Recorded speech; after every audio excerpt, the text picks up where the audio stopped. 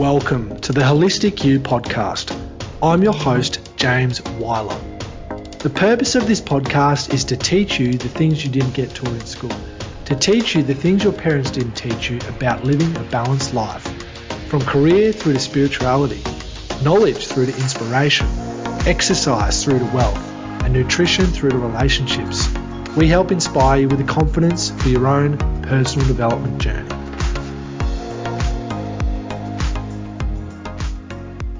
Welcome back to another episode of the Holistic You podcast. Today on the show, I welcome Ali Flynn. Now, Ali actually wears many hats. She actually has a podcast called Challenges That Change Us, and that was why I originally was keen to interview her. My social media manager, Amy, actually introduced me to Ali. Welcome to the show, Ali. Thank you. Thanks for having me. I'm so excited to be here. When I've listened to your stuff, the things that really resonate with me is when you say, this is the stuff I wish someone had told me. Oh my God, like how much do we walk in life as an adult going, how did I not know that? No, so true. Yeah. So I love that about your podcast, and I'm sure the audience are taking so much away. Yeah, that's really nice to hear, Ali, especially from someone of your pedigree. I did some research on Ali, and her podcast has had about 200 reviews, lots of downloads. Yeah, you're a bit of a podcast powerhouse, so that's really nice feedback from you. And Ali, I guess today really I wanted to get you on the show to do really a two-part episode. Part one, just about your journey and specifically your journey of resilience. And then part two, we're going to focus on understanding our own personality in all different forms. But just to start off with, can you just tell us a little bit about your background? Because as I mentioned before, I know you wear many hats, and you just were telling me earlier that you actually recently sold one of your businesses. Yes. I mean, how long have we got, right? I think particularly in the topic of resilience, it's an interesting word, and I think it gets passed around easily these days without really understanding what that word means to each person as an individual and how they can, I guess, build their muscle of resilience in their own life. And I just recently did a big talk with one of the big four banks around this very topic, and it really made me reflect on my life and think, how did I develop resilience? And it started at a really young age. So resilience is the capacity to recover quickly from difficulties. And I think sometimes there's a misconception out there that resilience is about bouncing back really quickly when you're still in the moment. And I would say to the audience, think about it as more as bouncing back after. So if you're in crisis or you've got a lot going on right now, you can still be super resilient and fall over. That doesn't mean you're not resilient. So, you know, my background starts from a very young age. I grew up in quite a violent home and experienced lots of trauma as a kid. And I was so fortunate and privileged to go to private school.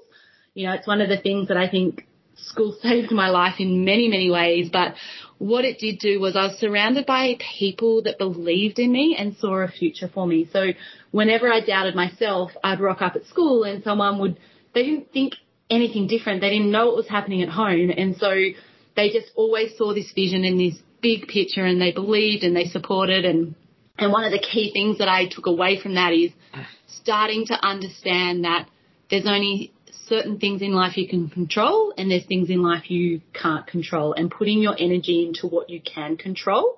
So I don't know, James, if you've ever done that, like get a piece of paper and draw it in half, and at the top write what I can control, and at the bottom right what I can't control, and then brain dump everything, right? So just say we're talking about COVID, the topic of, the last couple of years. Yeah. You can't control the government and what they decide to do. You can't control if you catch COVID, but you can control your behaviours and how you relate to other people. You can control whether you personally wear a mask or not.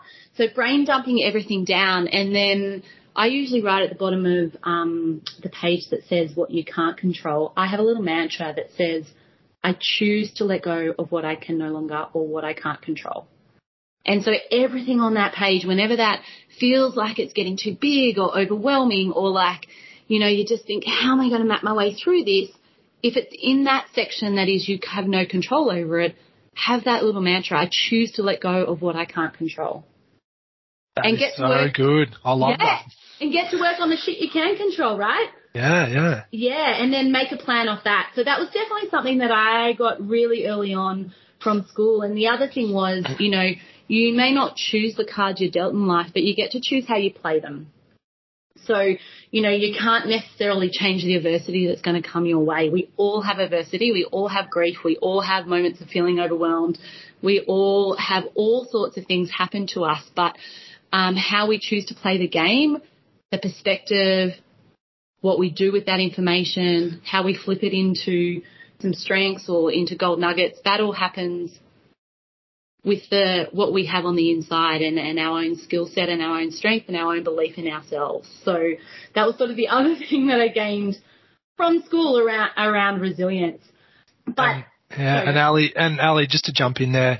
So Ali and I had a conversation a couple of weeks ago about the presentation that you did do to the Big Four banks. So Ali is now in such a situation where you're literally being paid to present on resilience. And that's just sort of testament to you and your journey of, you know, as you mentioned, you had, and we're going to talk more about your struggles, but where you are now versus where you were and how far you've come. And I guess if you hadn't struggled that much, would you be where you are now? So I really like that sort of way that you look at it. Absolutely. And I can tell you the answer to that. I would absolutely not be where I am today. Like, my adversity has gotten me to where I am. And the fact that now I can share that story with people, I actually have to really think about it though. Like, you know, I don't see myself as resilient. When I hear the story or when I hear myself saying it, I know that it is resilience intellectually, but as a human, that's not something I necessarily resonate so much with. So I have to really think about what are the things that have helped me along the way to be resilient, to have that ability to bounce back. I know we haven't got to it, James, but at 30 I had a stroke. I was young, fit. I just opened a business. My background's I studied psychology and law at uni and went to work as a therapist with kids that were homeless or at risk of homelessness, and worked a lot in the trauma space, sexual assault, domestic violence. There's no surprises as to why I ended up in that space. But when I had my own children, I stepped away because I thought, oh, they need the energy from me. Like, I can't give to my clients like I have been in the last few years. So I was kind of at home as a mum thinking, God, what am I going to do? And that's when I became a PT. So I got an opportunity to one of the gyms I was training at, said, hey, would you come and be a PT? And I was like, oh, that's still helping people. That would be fantastic. What do I got to do? How do I sign up? And started doing that, and then opened my own business in personal training. And you know, I can't even remember. I feel like it's 6 weeks or 6 months after I was up in the bathroom getting ready to run a boot camp, and I got this headache on the left side of my head and pins and needles down the right, like your typical stroke signs. And I remember thinking, holy shit, I'm having a stroke. And then didn't think anything more of it, but the headache was like, I don't even know how to explain it. It was so intense that I knew my life was in danger. Like, there was a moment that I was like, something is seriously wrong. And I screamed out to my husband, and he rushed me and I had 3 kids under 3.5 at that stage, and he rushed all of us to the hospital. And by the time I got to the hospital, I couldn't recognize my mum. I couldn't recognize Greg works at the hospital. I couldn't recognize his colleagues. Like, I was in serious trouble. Yeah. Sorry, go. Yeah, I was just going to say, and that instinct obviously led you, and then intuition led you to actually know it was something really bad. Yeah, and I think anyone that's come that kind of close, I don't know whether it's close to death or, you know, your life's in danger, you kind of know something's up, right? Like, that's all I can say. I don't have the words to describe it, but you just know that it's serious. And, you know, from there I lost my short-term memory and couldn't read and write, and at times I struggled to stand on one leg, and I spent months in hospital. And then, you know, one of the things in that space when I think about resilience was knowing that you need to accept where you are. Like, that was something that came my way, and I fought it. And it wasn't until I started accepting it that I was able to start to put in strategies to move forward. So if there's any of your audience out there, when you think about resilience, the first place is that, you know, what can I control? What can't I control? And accepting where you are in that moment, and not necessarily being really angry and resentful about what's happened. It's like, we're here now. However we got here, whatever's happened, I can't change it. These things I can't control. Let's find a way to move forwards from this space. Yeah, that's such a good way to look at it. Yeah, and I guess that there's a few key components when I think about resilience, and the stroke's probably something that people can resonate with quite well, because we all know what strokes are, and most of us have kind of experienced that in our life in some way, like a grandparent or a parent, maybe not someone at 30, but most people understand what that is. So they kind of have a vision of what a stroke is, and you sort of imagine that people do have a recovery process in that. If you are going through adversity and you do need to tap into that resilience, the other really important point is to have a purpose. You've got to know why you're doing what you're doing. So when I was in hospital and on my hardest days, I was so crystal clear on my purpose. I wanted to get home to my 3 kids and my husband, and nothing was going to stop me, and that just makes the hard days easier. They're not necessarily easy, but they're just that little bit easier, because you can wake up in the morning, you put your feet on the ground, and you know exactly what you're doing and why you're there and what you're trying to achieve. So finding purpose amongst adversity is really, really critical to be able to bounce back from that adversity. Yeah, absolutely. And I know you had obviously your purpose. Do you have some practical tips on how people that maybe their purpose isn't as obvious as yours was, how they can find that? I listened to an amazing podcast, and I really wish I could tell you who it was, but my short-term memory is not going to let me. The other day on your purpose in life can be different to your daily purpose or your purpose at work. And I think that may be something that people might be struggling with, is sometimes they're looking for this big life purpose, and you don't always know that. That's something that you might stumble across, or you might do some strategy on and then find it, but you can just have purpose in your everyday. So if you're someone that, and we're going to be talking about this in the second episode, how your personality impacts performance, but if you're someone that growth is really important to you as a human, and that's something that motivates and drives you, then having growth within your everyday life and within your workplace can be your purpose. It doesn't have to be about having a massive impact. I think, and your purpose can change over time. And I'm still trying to find my purpose, life purpose. I know I want to help people from the inside out. I always think about, let's start internally and then work on the external. How do we start to get self-worth, and how do we start to heal, and how do we start to accept who we are so that we can relate better to ourselves and the people around us that we want to. But that purpose changes the language over time. Sometimes I say I want to heal sexual violence, or sometimes I might say something like, my purpose here at the gym, we run a gym here, and the purpose is to train the person, not just the body. So my sole purpose when I come to work here is how can I help people understand that anyone can teach you to squat? You can go to any gym and learn to squat, but how do we work with the person so they can train consistently over time and know what's important for them in their training? What's going to make a difference to them in 6 months, 6 years?